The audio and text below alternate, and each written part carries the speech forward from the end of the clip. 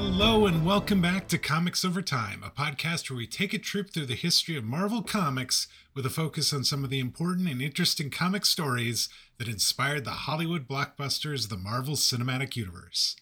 Every 2 weeks we take a look at a batch of comics and then watch the related MCU movie or TV show. Then after we're done, we connect the dots from the comic book panels to the moving pictures and try and answer that most important of questions: who told the tale best, the books or the screen adaptation? My name is Dwayne, and with me, as always, is my good buddy Dan. Dan, welcome.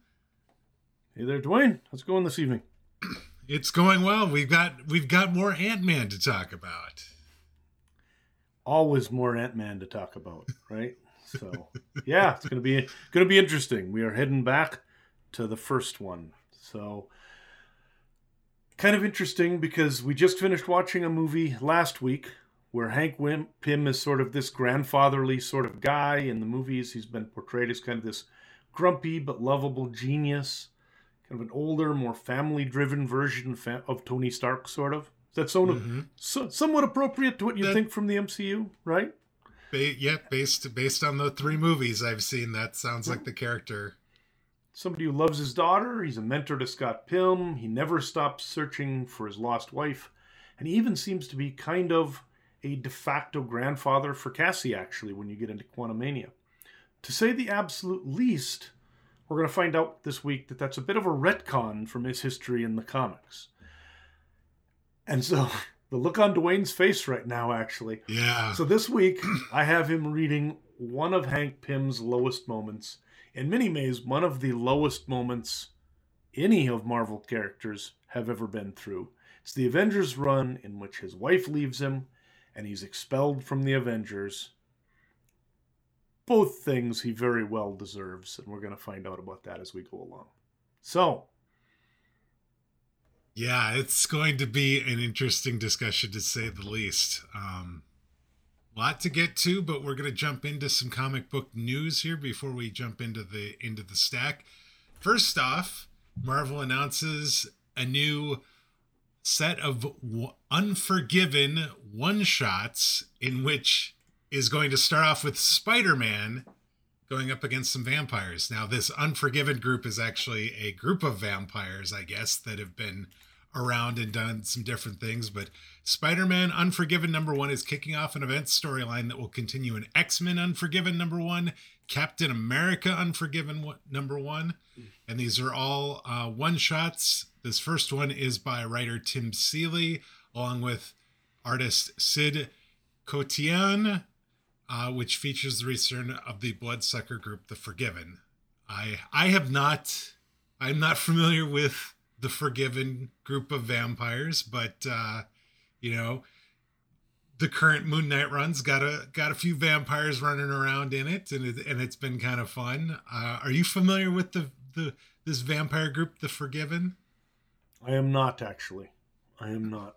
That is a new one on me. So I'm actually reading through the notes right now, and that is the first time I've heard of it. So there you go. Looks like, looking it up real quickly, though, it looks like they, first appeared, just a decade or so ago in Fear Itself, The Hulk versus Dracula.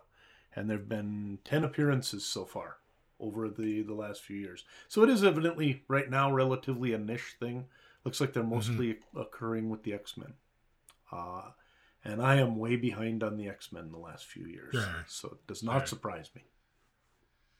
Yeah, so if you're interested in this, they've got some preview, the cover and a few preview pages in the article from comicbook.com that we're going to link to this. The Spider-Man Unforgiven book comes out March 1st.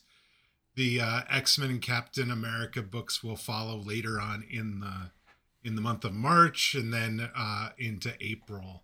So you can get a pretty quick resolution, actually, on this particular series. So that's kind of interesting. The other story is not so much a story as it is, I think, something that happens around comic book stores and definitely online all over the place. It is a conversation between Mark Robert Kirkman, the creator of Invincible, and two of the artists, Ryan Otley and Corey Walker, talking about who Mark Grayson could beat if he had to in a fight. It's a video that Skybound put together and is out on their official YouTube channel. It is quite amusing. It's about 8 minutes long. They have some of them that they talk about. They actually have drawn Mark Grayson Invincible going up against, say, Homelander or Superman or different things like this, and they argue and talk about who they think would win in a fight if push comes to shove and they had to do it, which is, I think, something tried and true from a comic book store, right, Dan? If you go to a comic book store, invariably you're going to find discussion as to what would happen if these two characters would meet up, who would win in a battle. Yeah, it's the old classic where, who's faster, Flash or Superman, who'd win in a fight between Batman and Superman. And then crossing over the various companies as well, that, Spider-Man versus Batman, Spider-Man versus Superman, that sort of thing. The sorts of things that rarely get actually resolved, because if Marvel and DC ever do agree to have a crossover, neither of them's going to have their guy lose, so there can never actually be. Right. But yeah, these sorts of fights are all over the place. It's interesting, though, that you're talking about Kirkman, because did we ever play Super Fight? Have you ever played Super Fight with me? No. Super Fight is a game created by Robert Kirkman. Okay. He actually made it as a Kickstarter years ago. And what it is essentially a game where everybody draws cards. And you draw a card of some sort of a character. And it can be either a superhero, or it can be Abraham Lincoln, or it can be a turtle, or whatever. And then also a superpower.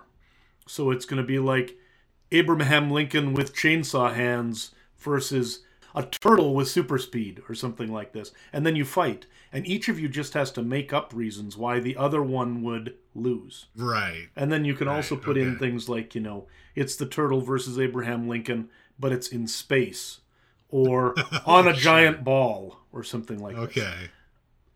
This sounds Kirkman fun, loves this sort of thing. Yeah. Yeah. And we have all sorts of different expansions for this. If you've not played it, it's fantastic. But yeah, so I think Invincible would beat an awful lot of people if he needed to. Yeah, so. They were talking about like early in the Invincible run versus later in the Invincible run, and yeah, there was a lot of them. They were like, yeah, Invincible versus Superman. Yeah, if Invincible would win, especially late in the Invincible run, and so it was just a lot of fun. I really enjoyed it. Highly recommend you either check out the comic book article, or we'll have a link directly to the YouTube video so you can see it yourself. Love to hear your thoughts on those sorts of fights. Maybe in the future we could have something like that. Every once in a while we could have correspondents come in. You all suggest two characters, and then we can each take a side and talk about why we think they could win. That could be kind of fun. Bring it on. Bring it on. Dan, do you have a recommendation for us for this week? So I've got two, actually. The first is, I have been basically snowed in here in North Dakota for the better part of, I don't know, it feels like 4 or 5 years. So I haven't gotten a chance to get to my comic store for a while. Finally got there, and I got a stack of like 15 books. One of them that I'm really enjoying is called Black Cloak. It's from Image. Written by Kelly Thompson. It's got this really beautiful sort of atmospheric art by Meredith McLaren. Issue 2 just came out, and this is kind of a mystery, and it's set in a world like no other I've really ever seen in comics. It's part noir thriller, part sort of high fantasy. It's got a twist of sci-fi. Just a really, really interesting book. So if you're interested in trying something that's just a little different, maybe give that one a try. Also, for those who are interested, there's a new movie out called Cocaine Bear. I've gone to see it and can confirm it's a movie about a bear, and he does cocaine. I saw a tweet that I absolutely loved. They said Cocaine Bear is the Citizen Kane of movies when it comes to forest animals taking illicit drugs. There you go. Everything's got to have its niche, I guess. Yeah.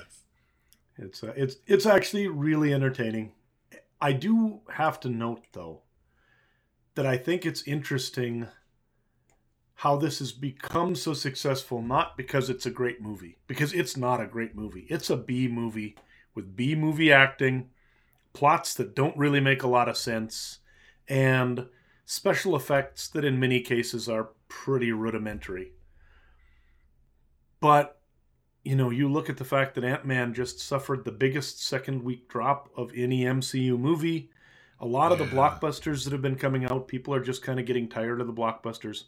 I think there's just something sort of simple enough about Cocaine Bear that people are like, yeah, that's different. I just want to see it. What worries me now is all the calls for like Cocaine Bear 2 and Cocaine Bear 3 and the like. Not everything needs to have a sequel. One of the beautiful things about this is that it isn't a sequel, right? So there you go. So have we all convinced you, Dwayne? Are you on your way to go and see this? No, I will tell you the only thing that actually has made me kind of want to go see the movie is I like Isaiah Whitlock Jr., who is in The Wire, is in this film, plays Bob, I guess. And sure. I really like that actor, and I liked his character in The Wire. He's probably nothing like that in this movie, but he was one of the things that stood out to me when I saw the trailer for this. And for a partial second, I thought about possibly doing it, and then I'm like, no, I can't. I can't bring myself to actually go see Cocaine Bear. No. All right. Well, there you go. So for those of you who maybe are wondering, if you've ever seen Tucker and Dale versus Evil, that's probably the closest sort of vibe that I can give to it, which is it is goofy fun with lots of people losing various arms and legs in hideous ways. Okay. Well, on that note, let's move on and let's talk about the stack for this week. Dan, what books did we look at this week? So this might not be as much fun as Cocaine Bear, just as a note, because we've got some interesting stuff this week. I actually am interested to see what you think of a lot of these, because we're starting out with 3 Tales to Astonish books from back in the 60s. And then we are going to read Avengers 212 to 230 in parts. We're skipping around. So it's about 8 books over the course of about an 18-book run. All right, so now we know what books we're looking at. Why did you pick these particular books? So I actually had a plan. The first of That's these. That's good. Yeah, it's sometimes it happens. So, Tales to Astonish number 27 is the first appearance of Hank Pym. Tales to Astonish 35 is the first appearance of Hank Pym as Ant-Man, or as a superhero. Tales to Astonish number 44 is the first Janet Pym, and also the first... Actually, no, it's the first Janet Van Dyne, and the first Wasp. And then Avengers 212 to 230, taken together, there's a storyline that runs through it. Sometimes it's a full issue here and there, sometimes it's just part of issues, that has come to be known as the Trial of Yellow Jacket. And it's essentially the story of sort of the fall of Hank Pym and how he ends up losing his wife, losing his membership in the Avengers, and sort of basically getting himself kicked out of Marvel Comics completely for the better part of a decade or more. Yeah, that was an interesting set of books. Let's talk about the creator profile though first before we dive in and talk about these books in particular. Sure. Who are we spotlighting this week? So, I guess my first question is, Did you know that Stan Lee had a brother? Even better, I did not. did you know that Stan's brother actually was also a writer for Marvel, and that he helped to create a number of the House of Ideas' most beloved characters? Almost nobody does know that, by the way. Partly because of the fact that his brother's name is Larry Lieber, and he is Stanley Martin Lieber's younger brother, and was actually a writer and artist in the comic industry for nearly as long as Stan was. So Stan changed his name early from Stanley Lieber to Stan Lee. This was very common. Jack Kirby's name is not actually Jack Kirby. A lot of Jewish comic writers and artists in the early ages of comics sort of changed their name to make it so that people would not know that the creators were Jewish. This unfortunately was a relatively standard practice in all sorts of American media back in the day. So Larry never did that. He was credited as Larry Lieber in all of his work. And he actually worked at Timely Comics, which would eventually become Marvel, way back when he was a teenager, like 17, 16 years old. He was working at that. He did freelance comic art regularly in the 40s and 50s. And officially, which is pertinent to today's reading, he's credited as a co-creator not only of Iron Man and Thor, but also of Ant-Man. Unofficially, he actually, because of the fact that he worked so closely with his brother and a lot of the ideas he had, may have ended up credited to Stan Lee, which is a problem, by the way, that not just Larry has, but lots of people worked for Marvel Comics at that time. But there's a good chance that he may have had a hand in a lot of other characters that we now know and love. In the 70s, he actually also continued to work in comics, moving on to be an editor at Atlas. And then back in the 80s, Stan brought him back to Marvel, where he edited the Marvel UK line. His relationship with his brother actually seems to be kind of weird. They worked together forever. Stan kept hiring him, but it was kind of rocky at times. Later life, they actually became sort of estranged from each other. And Lieber, in many ways, is kind of believed to have thought that being Stan's brother was actually as much of a curse as a blessing to him in the industry. For instance, he basically figured he could never get work at DC, because everybody at DC would think he's just a spy sent in to help Stan find out what's going on at the Distinguished Competition. So, Even so, the two of them actually worked together a lot, and they did make this lasting contribution to American culture, including our first story today, which is the introduction of Ant-Man, which was written by Larry and edited by Stan. I did not have that connection in there. That's pretty great. Yeah. So let's talk about Tales to Astonish then, because this was a rather unassuming kind of introduction to Hank Pym in the very first story, Tales to Astonish 27. I think it's fascinating, actually, because this was actually written in 1961, or published in 1961. It was written by Larry Lieber, drawn by Jack Kirby, inked by Dick Ayers, lettered Arnie Simek, and the colorist was Stan Goldberg. Stan Lee, of course, was the editor. The title of the first story in Tales to Astonish number 27 is The Man in the Anthill. And as a note, there's actually a number of stories in all these. They were anthology books, so they're short stories. They're not full comics. But in this one, we find a scientist named Hank Pym, who's laughed at by the scientific establishment because of his ridiculous theories. Because of that, he goes kind of into hiding, does his own science, and it turns out he's not crazy.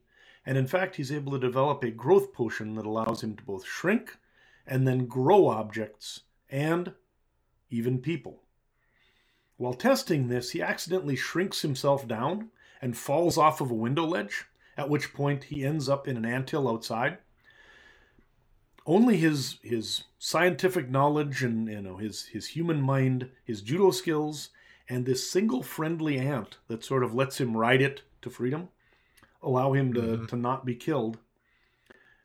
He climbs back up, increases himself in size, and once he is safe and back at regular size, he believes that his discovery is just too dangerous for people, and he actually resolves to flush all of the things down the sink or put them away in a safe and dedicate himself to more practical science in the future. And that's the intro of Hank Pym. Yeah, it's short. It's only like 8-10 pages, something like that, and it goes quick. But I guess more of it's just it's unassuming insofar as it's just very straightforward, very simple story, and you don't expect that it's going to lead to this character becoming such a bigger part of the Marvel universe. And I think even more than being unassuming, it's in the wrong genre. If you think about it, this is actually more like an EC Comics type of horror suspense type of thing, where what the story is really about is how frightening it is for this guy to get shrunken down to tiny size and then end up running around in Mm-hmm. an anthill trying to escape from ants that are trying to cover him in honey and eat him or attack him because he's in their lair or whatever. And so, you know, when it first came out, Tales to Astonish did not have superheroes in it. It had some science fiction stories in it. It had some horror stories. A lot of times, because they couldn't do real horror, it was more stuff like this, where there would be suspense stories that had some sort of a twist ending or something like that. Because we're still very much under a strong comic code, so there's just a litany of things they cannot do in the pages of a supposed horror story. So it's relatively tame, but it still very much is not a superhero story, right? There is no bad No, guy. no, There's no no, crime. nope. So No, it's pretty. Like I said, it just sort of like it's. I don't know. It reminds me a little bit of like a Tales from the Dark Side sort of kind of story. absolutely, that is exactly what it would be. And so Yeah. now the interesting thing is that Fantastic Four #1 was released on August 8th, 1961. It's a cover date of November 1961. This Tales to Astonish story came out on September 28th, 1961, with a January 1962 cover date, meaning that Tales to Astonish was written and probably drawn before Fantastic Four #1 came out. So essentially before the start of the Marvel Comics superhero renaissance, because that was the first superhero book that Marvel did. With the response that you got to FF #1, Marvel started to quickly change. And one of the changes was superheroes obviously were popular. Maybe we should find some more. Well, a few months ago, they had some guy getting chased around by an ant and then he was riding it, right? And he had a Yep. superpower. They just looked Uh-huh. at it more as a scientific type of thing, like an accident, than a superpower. So in issue number 35, like basically the next year in late 1962, we have a story called Return of the Ant-Man. And in this, Pym actually comes back into Tales to Astonish. He's been spending his time working on an anti-radiation gas for the government. And even though he's stopped his shrinking and growing stuff, he's now sort of become fascinated by ants after seeing them close up in the previous story. So he's studying ants in his spare time and developing a helmet that allows him to communicate with them.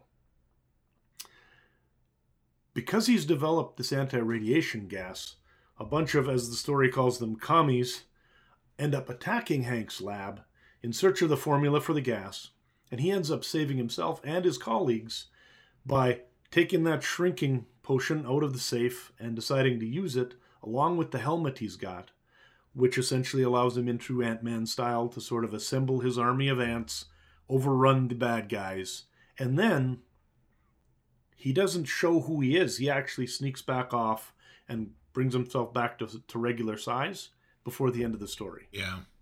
So he's got a costume, he's got his unstable molecules and everything else. So he is a superhero at this point, but he is also keeping himself very sort of under the radar rather than letting people know what he's doing.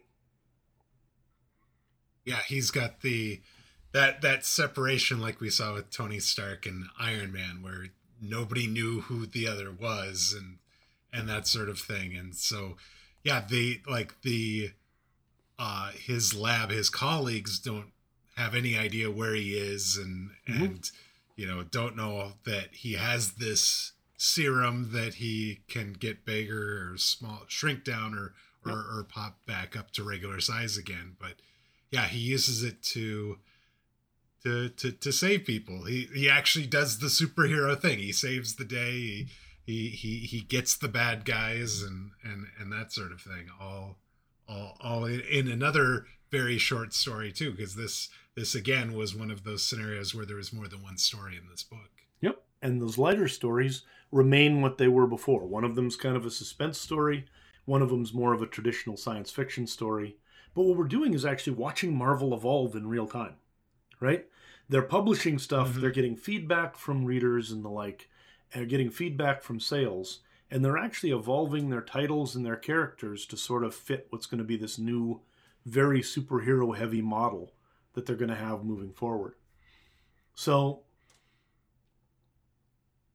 now we move a year later, and the next time that we're going to take a look at him, Hank Pym's had a few other adventures at this point. This is not his third appearance, but it is the first appearance in issue number 44 of Janet Van Dyne.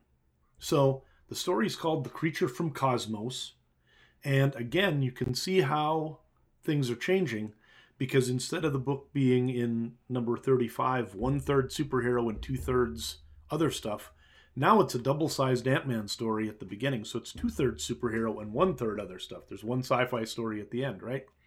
Yep. It's literally like this bulldozer of superhero is just sort of rolling over Tales to Astonish, right?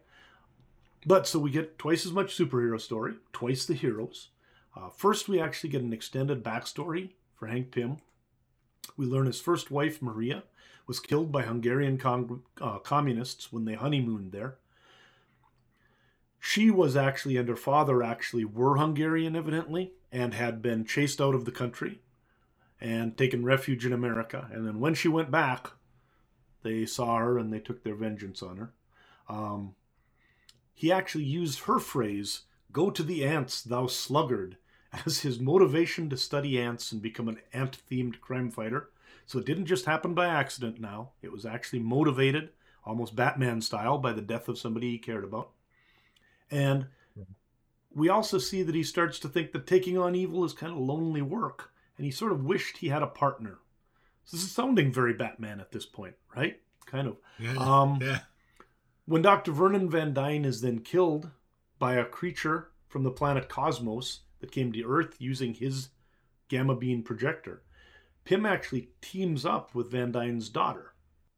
He uses an experimental procedure to give Janet Van Dyne shrinking powers, gives her a costume that he just happened to have on hand that was a wasp costume, which is a little weird, and a helmet, and then actually uses the power of science to create a compound that will destroy the invading creature, which interestingly enough is made of substances that are similar to things that are related to ant sort of biology.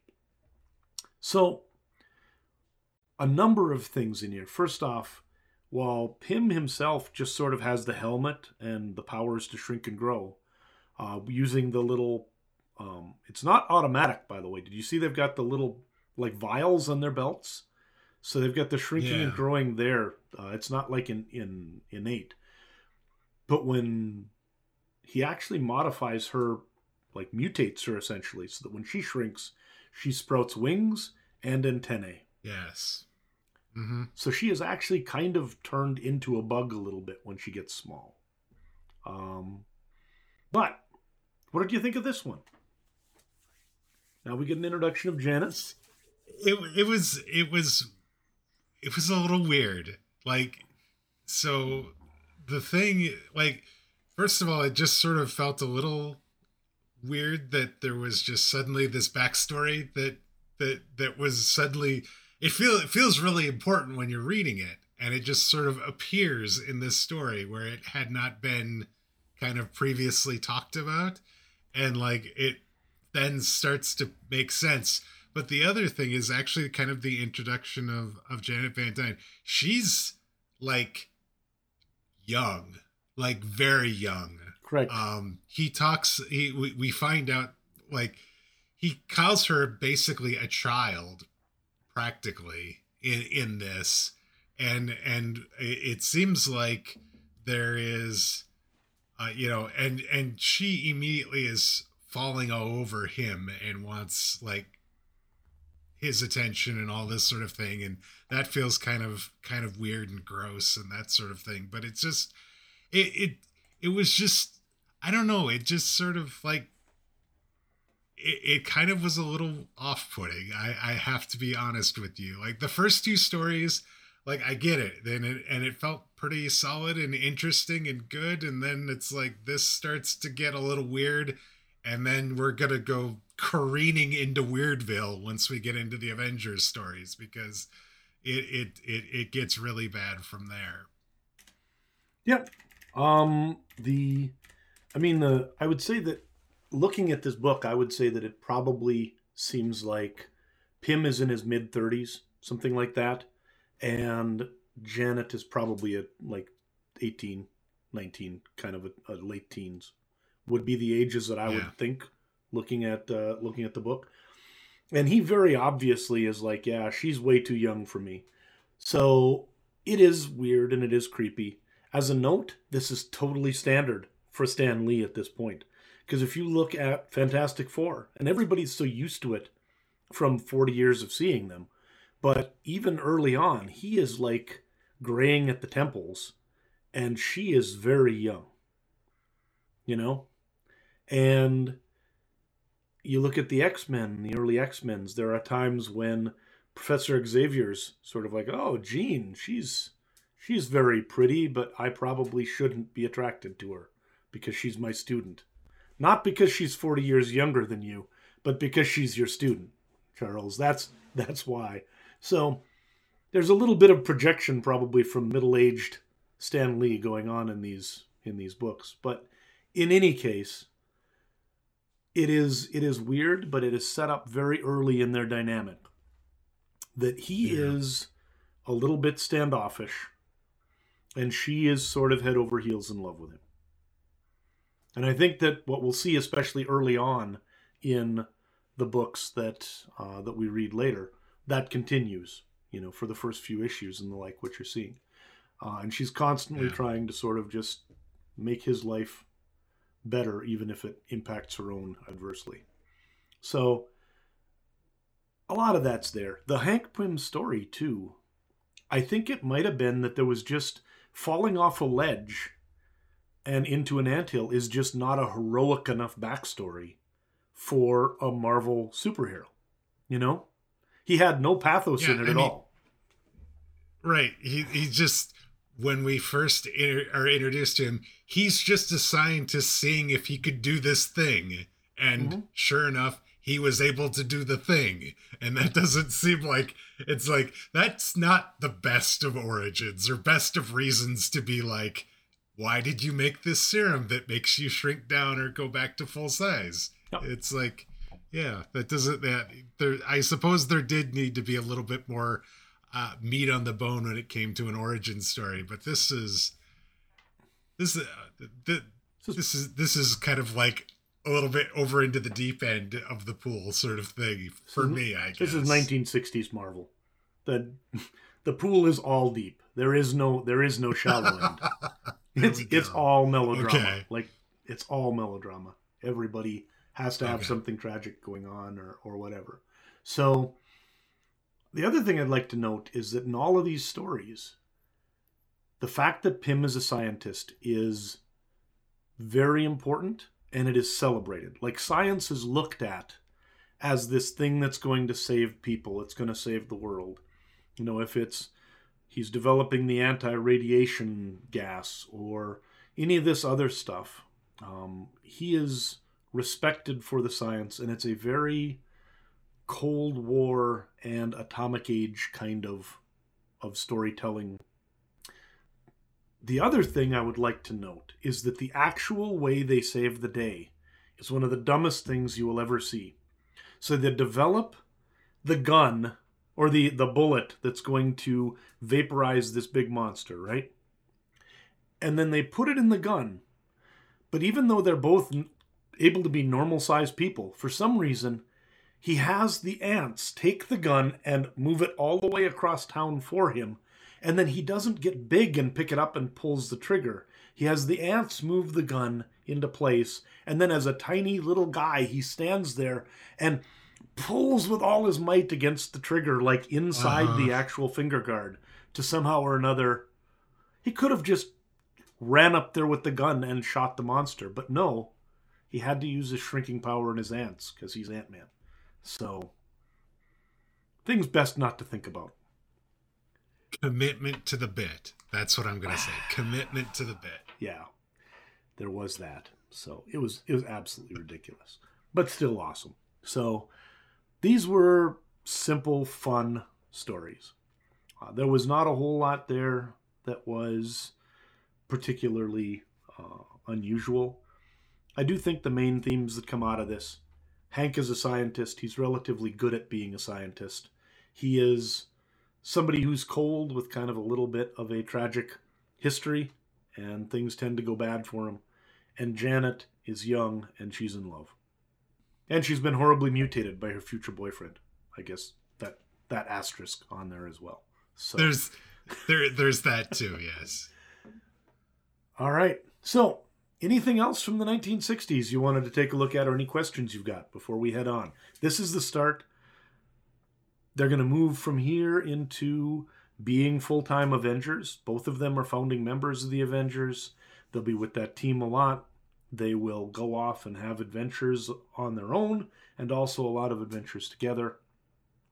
For a while, they will leave the Avengers because that membership changes every once in a while, and go off either with other teams, etc. And then, in the 80s, they return to the Avengers right around a little after 200. And in fact, the story that we pick up in 212 is really Yellow Jacket's first mission with the Avengers since returning to the team as Yellow Jacket after making Ultron and just about destroying the world a few times, and becoming Yellow Jacket and losing his mind and just about destroying the world, and etc., etc. So we're skipping a lot of story. There's been some things going on with Hank and Janet since then. They're now more of a couple and everything as well. And yeah, this picks up Scarlet Witch, Vision, some of them that were on the roster of the Avengers leave, and Janet and Hank come in this more pared down group of heroes that are making the current Avengers run. Yep. And it was somewhere around like issue number 60 or something like that they got married, of Avengers. So you're talking sometime back in the 60s they actually got married. So they've been a couple, and in fact a married couple, for a long time now at that point. That is one thing that Lee was not afraid to do, was to actually marry off his characters who'd had long-standing relationships, because Reed and Sue tied the knot. At a certain point, same thing with Janet and Hank. It's now been quite a long time since then. And when we pick up... Yeah. Am I correct to say that your temperature on these books is not that they're your favorite overall comics we've read yet?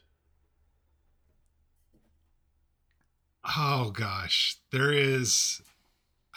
We talked about this. I've read about 500 or so comics since we started doing the podcast, and this run of comic books is probably up there in like my least favorite or second least favorite set of books that I've gotten the pleasure to read during this run. Yeah, that's kind of, and I get exactly why that is. I'm going to have some counterpoints for you though. So also, okay, just as a note, it's interesting because this run is right around the time I first started reading Marvel Comics. So I would have been, when these came out in like 1981, 1982, I would have been 12, 13 years old and just really starting to dig into comic books. So these would be, I'd been in DC for maybe a couple of years. I started with DC and then I moved into Marvel. So when we get to it, I was looking earlier. Avengers 223, with the great cover with Hawkeye shooting Scott Lang Ant-Man, is with his Ant-Man's actually hanging on to the arrowhead of the bow, Yeah. or of the arrow, is the first Avengers book I bought.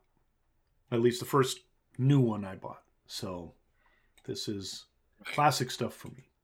But let's go ahead and take a look, see what we had. You ready for this? Yes. I'm going to start talking at these a little bit at a time. So we're going to start with Avengers 212 to 214. This was written by Jim Shooter, drawn by Alan Kupperberg, inked Dan Green, Janice Chang on letters, and Bob Shawn on color. I'm not going to talk about who did each individual one, but on other books we'll be talking about. Stephen Grant did some of the writing.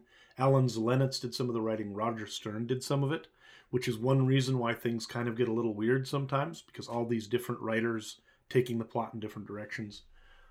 Bob Hall did some art. Alan Weiss, Greg LaRocque, Mark Bright, Sal Buscema, and Al Milgrom, which also a lot of churn there.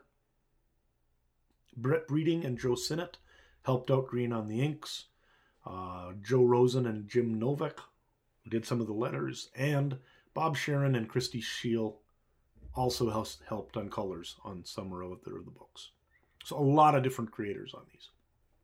But in any case, starting in 212, things actually began to fall apart for Hank Pym. Members of the team start out sort of just being shown in their domestic scenes, getting up in the morning, visiting. Iron Man's being a Lothario as he always is, and Thor is hanging out actually in human form as a doctor, seeing patients, that sort of stuff. Everybody's relatively peaceful and happy, except for Janet and Hank. They're shown getting ready for a party. Janet's asking about, which dress should I wear or whatever. And for no particular reason, Hank is in his Yellow Jacket uniform and he just blasts one of the dresses, like while it's in her hand, essentially vaporizes it. And then he sort of just flies away and deserts her when they're on their way to the mansion, going to the Avengers as well. The Avengers have a short meeting, and then they're all called away to Washington, D.C., where they end up fighting this out-of-time barbarian and sorceress. Yellow Jacket actually has some troubles with his suit malfunctioning, and when he gets it working, he actually blasts the sorceress, Linnea, right in the back, just after Cap has convinced her to sort of stop fighting and surrender. Linnea then takes this the wrong way, strikes back at everyone, and eventually the Wasp has to save Yellow Jacket from being killed by her when she stops a blast that is heading for him. To make it all worse, Cap then recommends a court-martial of Yellow Jacket for that attack. While he's waiting for the trial, Hank gets a really bad idea and decides to make a robot that he can use to defeat the Avengers. It's only going to have one weak spot that he knows, and he's going to send it in while they're doing the court-martial. It's going to defeat everyone else. He's going to hit it in the spot, save everyone, and they'll forget about all of this and just be happy to have him back. Unfortunately, Wasp comes in, tries to stop him from this crazy plan, and he actually knocks her to the ground with kind of this vicious roundhouse slap, leaving her with a significant black eye and essentially threatening her that she'd better not tell anybody about any of this, because since she knows about it now, she's complicit in it as well. It's an ugly scene. Yep. Play along or else. Yep. And then he does have the robot attack during the hearing. He himself fails to stop the creation, seemingly dooming the team, but luckily Jan is there, actually is able to hit it in the spot that's needed, stops the robot, saves the day. Everyone sees through what Hank's ploy was and says, dude, you're pretty much done here. And they don't even do the court-martial. He just walks out and goes, yeah, I know I'm done. 214, Hank has been thrown out of the Avengers. He returns back to Janet's and his house, tries to explain things. To her credit, she doesn't really have anything on it. She just says, I want a divorce. She has the staff pack up his bags, offers him some money so that he can continue to research or whatever in the settlement. He declines, says, I've already got lots of money from my books. I don't need yours. This is a lie. He ends up in some seedy roach motel. He has nothing. And we don't then really see him for a couple issues as the remaining Avengers end up going off, taking on Ghost Rider and Molecule Man and doing other things. So this is the start of the fall of Yellow Jacket. What do you think, Dwayne? This was terrible.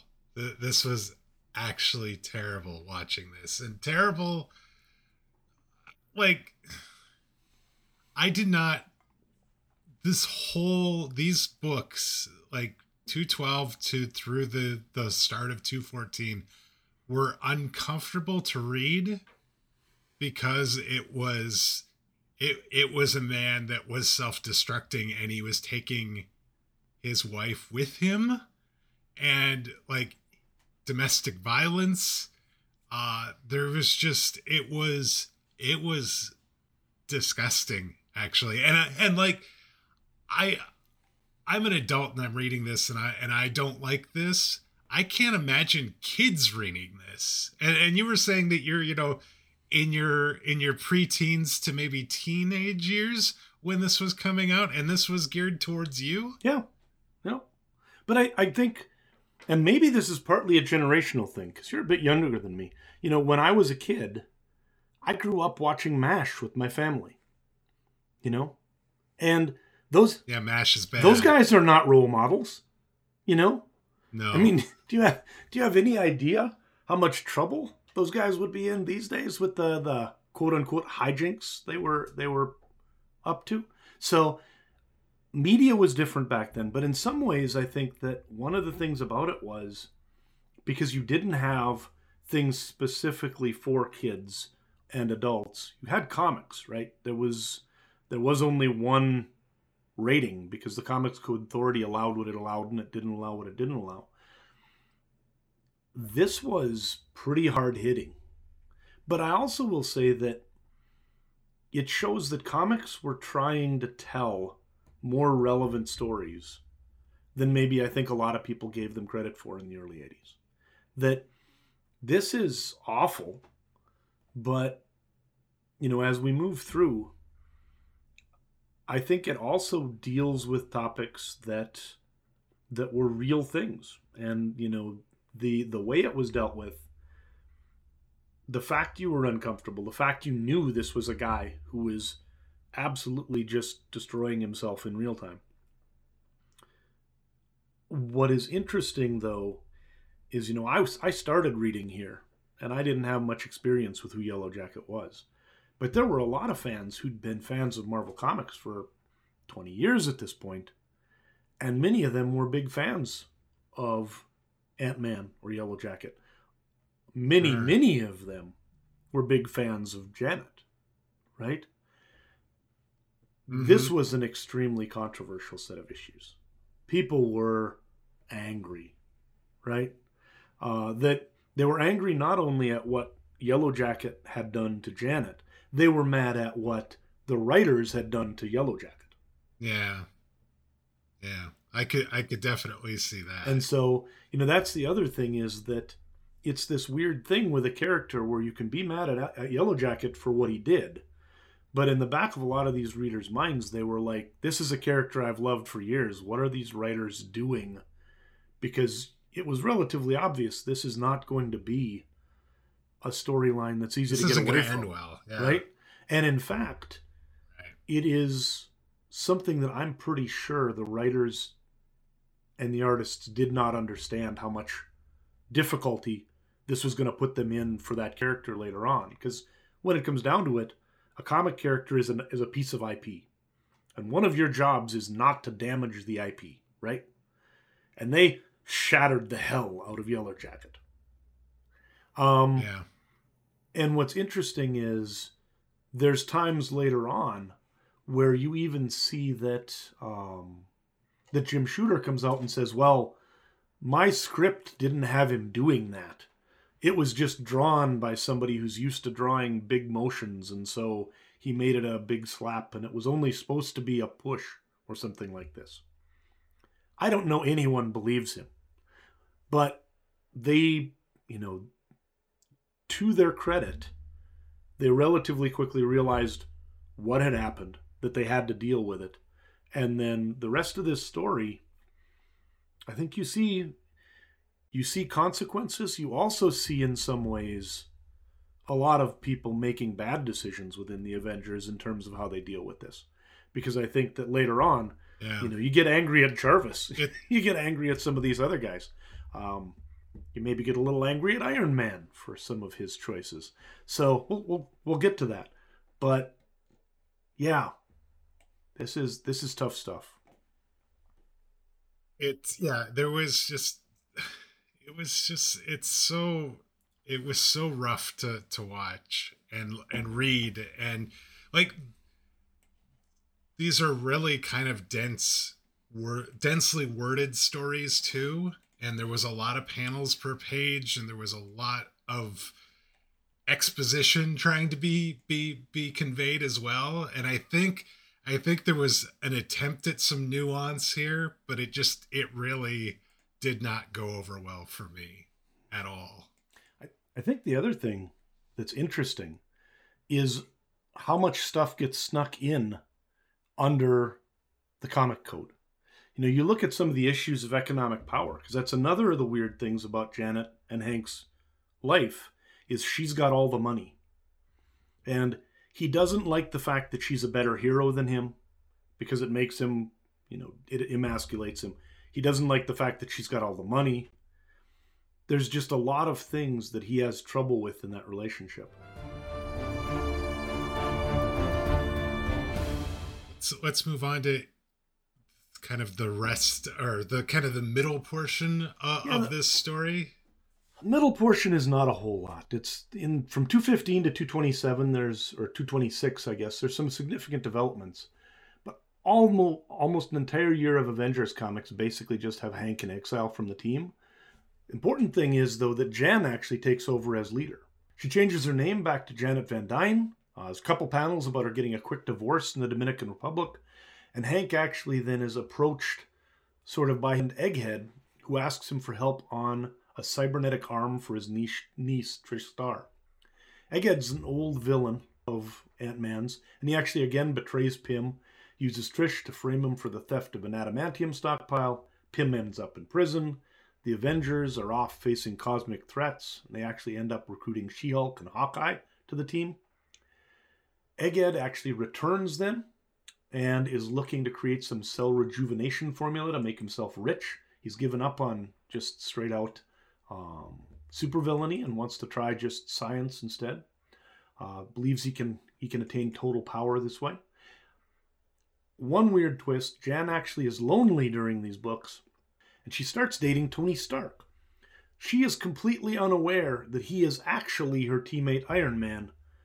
Tony Stark, obviously, is completely aware that he is dating his teammate, Janet. Thor finds out what's going on or sees them together. He is not amused and says, "You've got to take care of this." Captain America's not happy about it either. Captain America's not happy either. The papers get the story, and Hank actually ends up reading about the romance in prison and about the fact that eventually Tony ends up breaking Janet's heart by calling it off with her because, she gets... Technically, the papers think that. Technically, she breaks it off with him once he finally admits that he's Iron Man and that they are teammates. So... he wants to continue the relationship, but reveals finally that he is, in fact, Iron Man. And she's like, wait a minute, this is not really something that should work out. And she's thinking about Hank's feelings throughout all this, which is, I'm sure, partially realistic, but also kind of difficult to read as well. And I think that some of the things that bothered me a little bit were how in many cases, a lot of the Avengers, the male Avengers, really are looking for a way out for Hank. I think a lot of them are sort of like, I wonder how what do we need to do to just get things back to normal?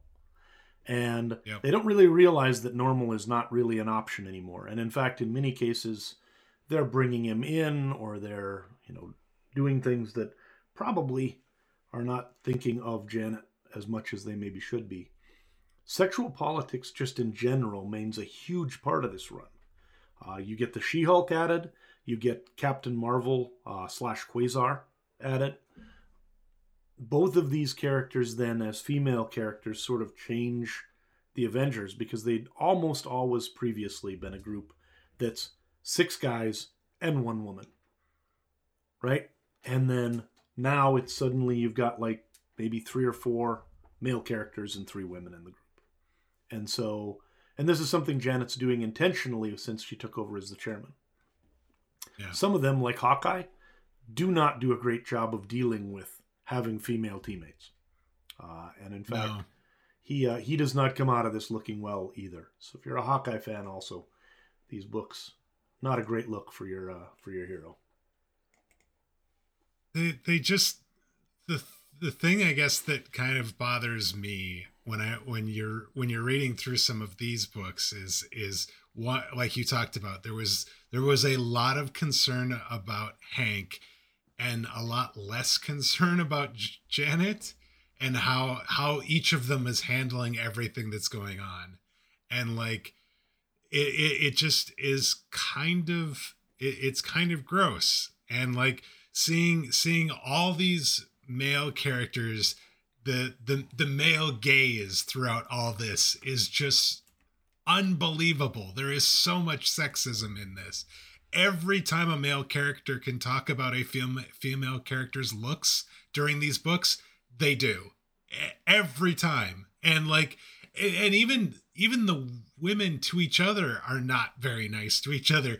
Like you, in one of the books, you have Janet Van Dyne created an outfit for She-Hulk, Jennifer Walters, to wear. And then they suddenly get in this fight and Janet's like, you better not rip any of those clothes. So she strips down to a bikini top and bottom and ends up fighting in a bikini top and bottom because she doesn't want to, rip the clothes. It was just sort of yuck. That was why I just did not like any of it. And like Hank ends up in prison because of the plan that Egghead had, but it also, he's kind of like hitting on this Trish Starr that's like his niece, and it's so just over the top, sort of just bad, and just makes you feel kind of yucky just reading all of this. Yep. Well, that is absolutely correct. I think it's also one of those things where reading them now, I would notice it more. I mean, if you watched 1980s television, this is the age of Miami Vice and Magnum PI, and Magnum's one of my favorite characters ever, but I don't know that he was much better in many of these terms. There were basically almost all media from the early 80s, late 70s is Dallas and all of this sort of stuff. It's just fundamentally flawed in a lot of ways. So that said, I do think that as we move into these last issues, it gets to be really interesting because things actually come to a head in the last 4 issues of what's called this Trial of Yellow Jacket.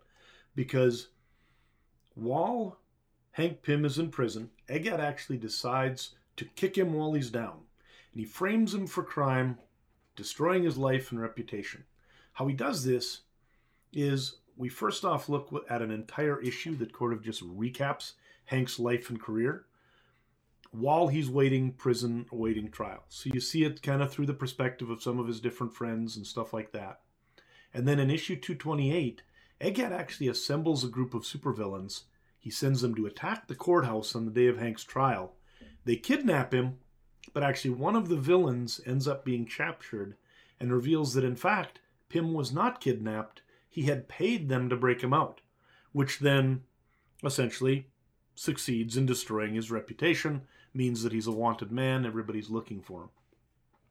The Avengers do eventually, though, use a cerebral scanner that Tony Stark has invented a couple issues previous to find out that Chakra was actually lying, although he didn't know he was lying.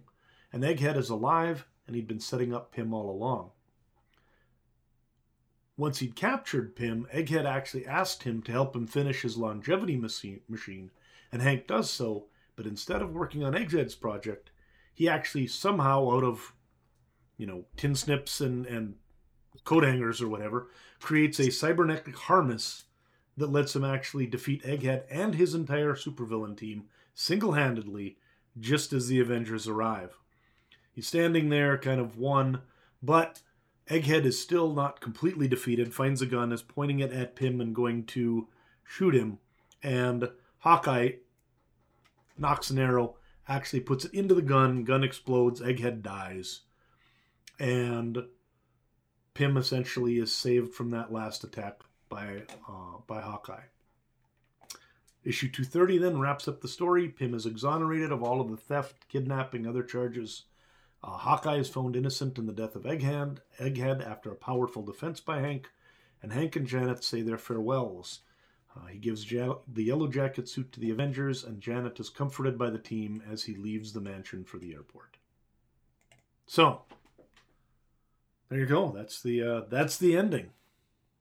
Yeah, it was really the best part of this story. The most satisfying, I guess, conclusion that I think you could have come up with based on where this story started and how it had kind of, for lack of a better word, just sort of kind of went through the periodically through those issues leading up to this. Yep. No, it was awful in that, obviously Yellow Jacket is kind of taking off with a couple of the other folks, like the Egghead's niece and another couple of folks. He's left the mansion. He's left sort of the Avengers behind. What I liked about this is that for it being supposedly a kid's book, right, a kid's medium, those two acted in about as grown up a fashion as you could have at the end. In that Hank never really asked for, full forgiveness. He never really made excuses. He's like, man, I made mistakes, and they were serious mistakes, and I've broken things I can't fix. And so he knows that he's not going to get back with Janet. Janet also is presented as somebody who still cares for Hank.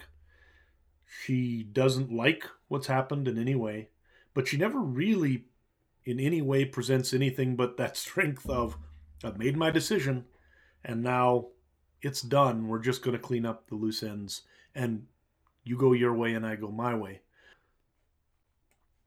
And that ends up actually being kind of like you talked about, him not really trying to get forgiveness, just apologizing. Like he does seem like he's sincere about his apology, but like even as we're leading up to this, like it's an evolution, because leading up to this, he actually is like, all I have to do is win Janet back, and things will be, things will start to turn around, and I'll, things will get right, while he's in prison, while he's, while he's like dealing with Egghead and trying to do this thing for Egghead. That's where he's coming from immediately after this. So the fact that he kind of ends up there and he speaks on behalf of Hawkeye, because they're doing basically the same court-martial or inquiry proceeding that led, Hank Pym into becoming court-martialed and getting kicked out of the Avengers. He speaks to the fact that, no, there wasn't, there wasn't excessive force used. There was a threat on my life, and he did what he needed to do.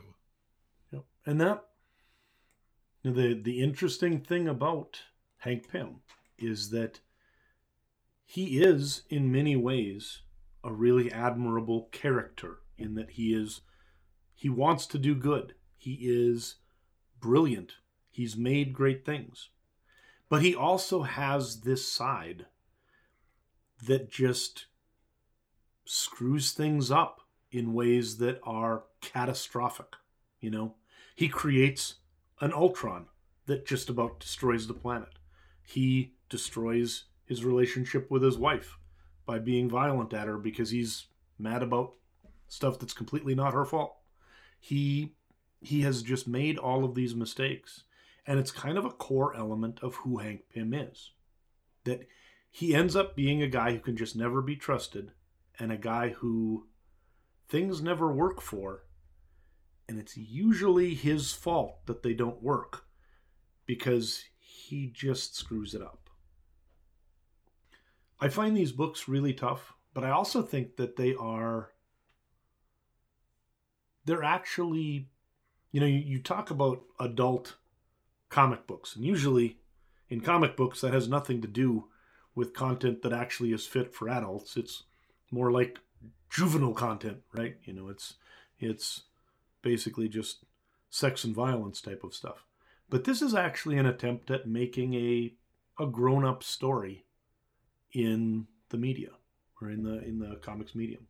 So I look at this and I look at something like Demon in a Bottle, and I feel like Demon in a Bottle was done in a way that was so much better, insofar as, like, I guess my biggest thing is, it's one thing to be self-destructive and, like, tear yourself down. It's another thing to take others with you. And I think that's what this story has to it, that I'm struggling so hard with it because he basically destroys, you know, Janet in the process of destroying himself. Well, he doesn't destroy Janet. She actually comes into her own in many cases. I think that one of the things that you would see, or that I see looking at these books, is that starting them off, she is sublimating her own interests and her own needs and her own success to trying to make a husband whose self-confidence can't deal with a wife who's actually good at things. So she tries to sort of not be up to her potential, just to not essentially make him feel bad. And around issue 214, she just says to hell with that and starts really coming into her own as a hero and as a leader and everything else. So this is really sort of where the Wasp really becomes the Janet Van Dyne character, who is the one moving forward as, you know, sort of a fashion icon and one of the more successful and powerful women in the Marvel Universe.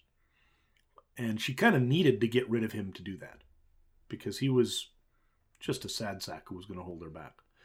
But it is interesting, though, that you talk about Demon in a Bottle versus this, and that's a great comparison.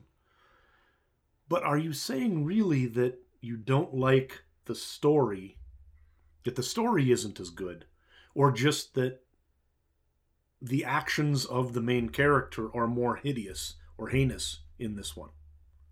Like, are you disliking the story, or are you disliking... It's probably both. I probably dislike the character to the point where it's actually having an adverse effect on the whole story. Mm-hmm. I feel like the story in general isn't as good, and specifically because of, I think, some larger issues that are outside of Hank, like how the female characters are portrayed by the male characters, the way the male characters don't seem to care about the female characters as much. I actually think the whole idea of Janet becoming the head of the Avengers, I think was great and surprising at that point in the story. Like, it's one thing to sort of kind of shrug off this guy that has been kind of keeping you down, but like, that is the ultimate way of just kind of lifting yourself up, is to say, I want to be this head of this super group, and I think I'm capable of doing it. And thankfully we didn't have anything sort of like any of them sort of object to that. They all basically just said, yeah, no, we think you can do it. You know, you end up getting Hawkeye a little bit talking about the bossy boss and not liking that and being kind of a jerk near the end of this story, but at least Thor, Captain America, and Iron Man, they all seem to be on board when she proposes taking over as the chairman of the Avengers. Yeah. And so I do think that, number one, Demon in a Bottle is one of my favorite stories of all time. I think it's just an absolutely fantastic comic story. But also it is easier to forgive a hero for a self-destructive addiction like alcoholism than it is to forgive them for actions like the ones that Hank does here. And that's why Iron Man kept his book. Iron Man has been continuously published since, 1960 something. Hank Pym basically got blacklisted. Nobody really knew how to bring him back or how to deal with him for a long time. It's easier to bring somebody back from the dead than it is to bring somebody back from this. Correct. I don't know where you begin.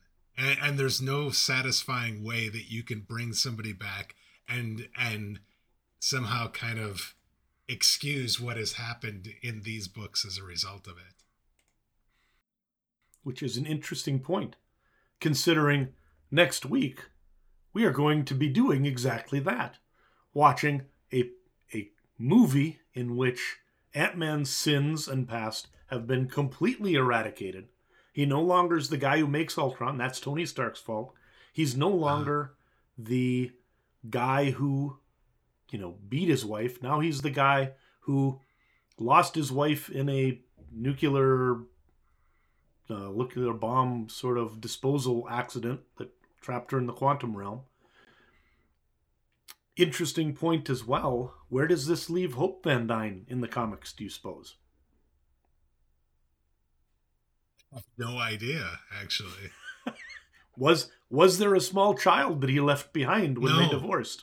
No, there was not. Was there? Yeah, it's interesting. Yeah. So Hope actually doesn't exist in the regular 616. She is a figment of another universe that they dumped in and gave him a daughter and a better backstory. And there are few characters in the MCU who are as fundamentally different as people as Hank Pym is in the movies compared to the comic books. It's been rather striking to look at the way this character is in the comics versus what we have seen in the movies. Mm-hmm. And it's not just in these comics either, because if you remember the Ultimates universe, he's a complete asshole in that as well. And yeah, this is him. I do not like this Hank Pym. I am going to be, if we can find a way not to do any more Hank Pym stories, I think I'm going to be good.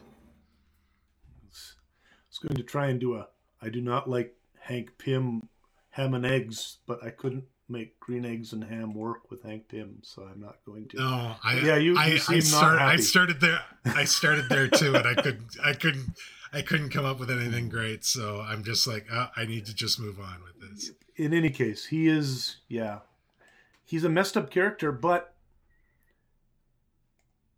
that is not necessarily a bad thing that you have messed up characters, that you have heroes who not only fail, but maybe for kids, it's good to occasionally see heroes who fail so catastrophically that they can't come back from it.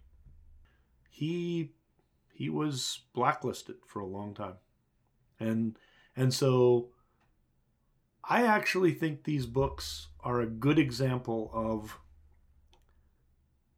both some of the best parts of comic books trying to bring greater depth to storytelling in the early 80s, and also the limitations of comic books at being able to accomplish those goals in a really sort of subtle and nuanced way, right?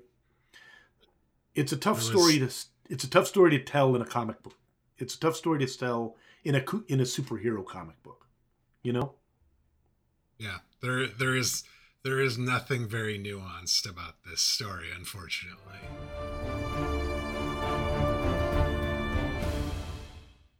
So we have some exciting news to talk about here before we wrap things up for this week. We do.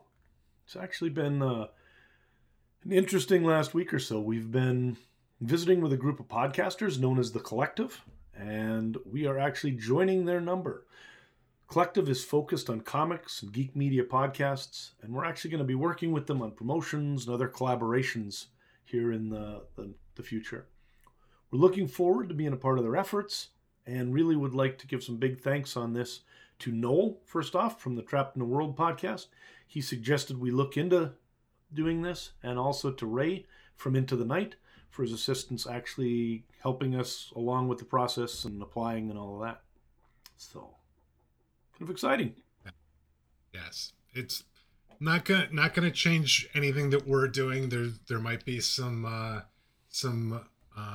different things about the podcast going forward, some things mixed in and things like that, just to help get the word out about podcasts in the collective. And we would definitely appreciate if you're listening to this that you go and check out some of the other podcasts in the collective, and we'll be definitely sharing with you some of those podcasts as we move forward.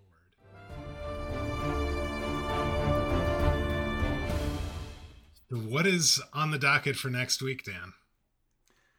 All right. Well, can never get enough Ant-Man, right? So we've read a lot of Ant-Man comics this month, man.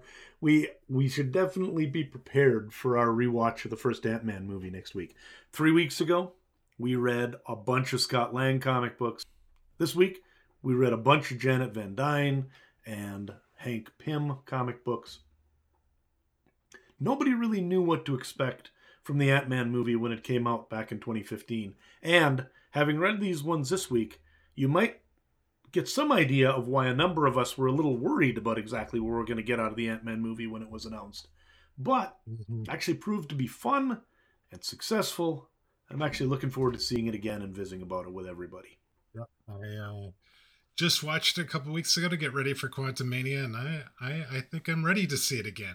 I remember it being a lot of fun. So that is what is on the docket for this next week. And that's going to wrap it up for us for this week. We'd like to thank you all for joining us. If you're new to the podcast, please consider subscribing on your podcast player of choice. That way you'll get each new episode as soon as it's released.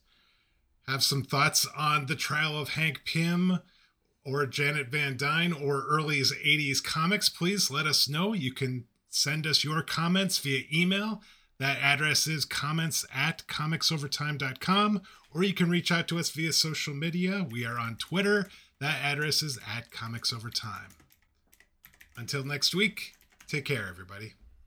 See you next week, folks. Have a great one.